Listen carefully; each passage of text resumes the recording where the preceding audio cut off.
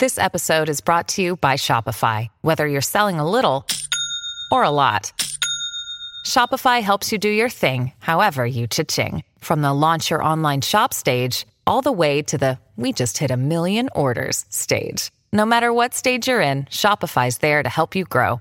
Sign up for a $1 per month trial period at shopify.com/special offer, all lowercase. That's shopify.com/special offer. This NDE occurred on September 2, 2020 at the age of 53. My first NDE occurred when I was 4 years old, near drowning with little detail, but with knowledge of God's existence, which has led to me being a lifelong seeker of truth. My NDE: I awoke at 5 a.m. with the full moon shining through the slats of my room's blinds. I got out of bed, opened the blinds, and gazed at the moon before returning to bed and falling asleep. A few small pastel-colored balls of light floated into the scene while I was dreaming some ordinary dream. The dream was brightened by another type of light that the orbs seemed to emit, a soft white light that faded everything in my dream into the background. I then decided to go with these orbs without hesitation. I found myself in space, just above the atmosphere. I was completely conscious and thought, "It's happening," implying that I had died. I was filled with awe and excitement. I didn't think about my body or anything or anyone I cared about on this planet. During my experience, there was complete detachment or no recollection of my earthly life, which I found odd but not distressing after I returned. I don't think it meant that my life or the people I care about here weren't important to me. It was more about being present in order to limit distraction. It felt completely natural to be so present without any concern or burden. I looked to the right after I had the thought that I had died and saw many white wisps floating up into space from the earth at different intervals, and I knew they were souls of people who had just died as well. Then I had this overwhelming desire to be with Jesus.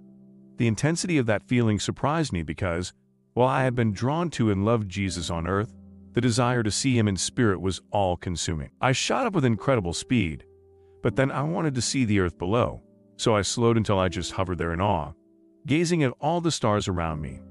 I also had the impression that there wasn't enough time to look at the earth, but that thought seemed to come from outside of myself, from other beings I couldn't see.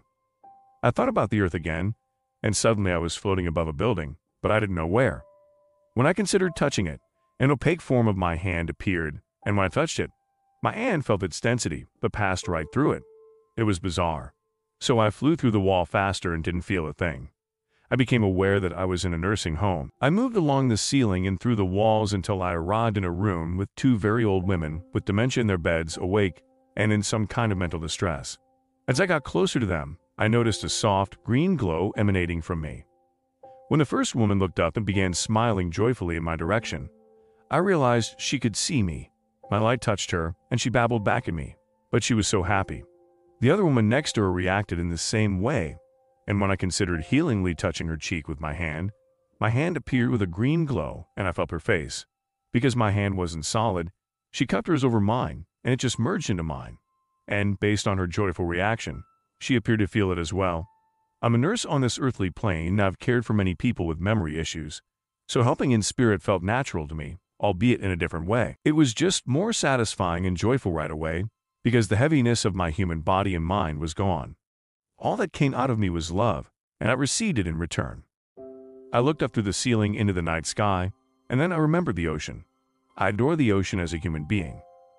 When I looked down, the waves were breaking on a partially frozen shore.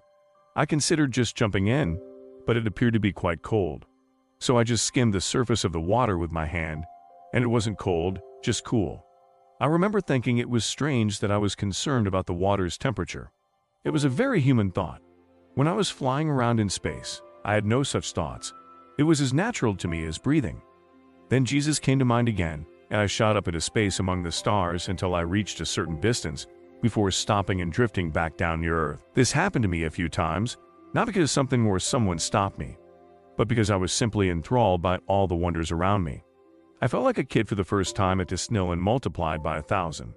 If you're wondering why I didn't describe what I saw in detail, it's simply not possible. Awe is an indescribable emotion. I was thinking about Jesus again. I could only go so far in space before I had to stop. But this time I felt as if a force was stopping me from going any further or even calling out his name. Perhaps I wouldn't have been able to return if I had been allowed. I recall being dissatisfied while floating in space and asking myself, where is Jesus? Just as I was wondering why I couldn't see him, I noticed a light across the darkness of space that wasn't like the light of the stars. This light was familiar to me. I did not approach the light. The light grew closer to me and grew larger. With its pink and billowing dark smoky grays, it undulated like a white glowing ember enfolded in a nebula. The light came to a halt before engulfing me, and for a few moments I was in touch with the essence of the light, which was complete love. And we were one in those moments.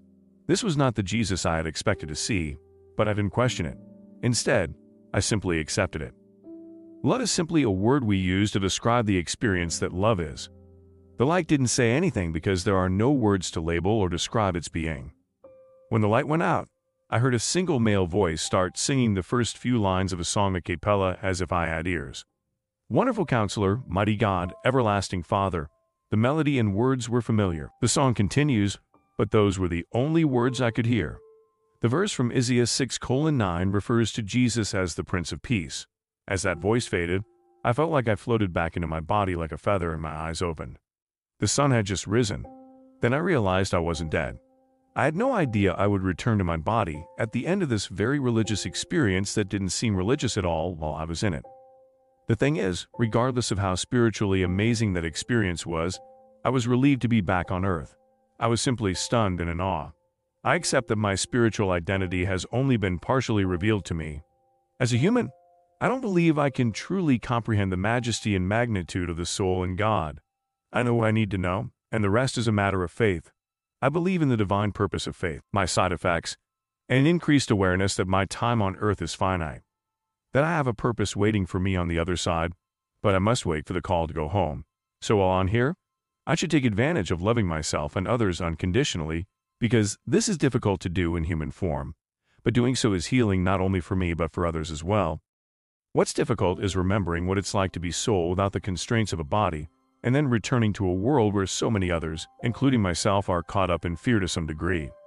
Knowing what it's like to be completely free of fear and worldliness, and then returning to be subject to it personally again, as well as witnessing others go through it, feels even more oppressive. But there is no way out, only transcendence. I've become more sensitive to pain and grief for myself and humanity, which has resulted in even more compassion and love, including forgiveness. My spiritual eyes have been opened to see through illusions within myself, others, society, and systems to see the painful truth of how we manipulate and harm ourselves and others out of fear. And that fear must be recognized and acknowledged. And the destructive things we've done, as well as the consequences of those actions, must be laid bare in front of us so that we can feel the pain, grieve, and then show ourselves compassion and unconditional love. Then we can truly show compassion and love to others. This is how love overcomes fear. It's an acceptance, an integration driven by pure love, a return to completeness. This knowledge, I believe, is a result of my experience and one that I've put into practice. It's not simple. It's deep, divine, and at times heartbreaking work. But like childbirth, the reward is enormous.